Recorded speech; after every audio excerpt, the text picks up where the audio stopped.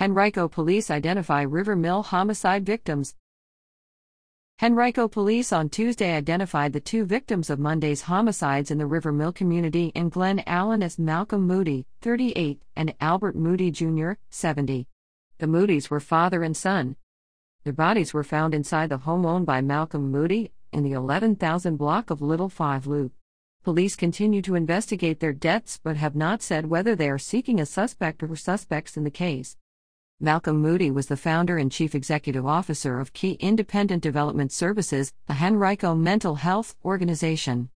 Anyone with information about the case should call Henrico Police Det. Or Breeden at 804-501-5000 or submit tips anonymously through Metro Richmond Crime Stoppers at 804-780-1000 or online at patips.com.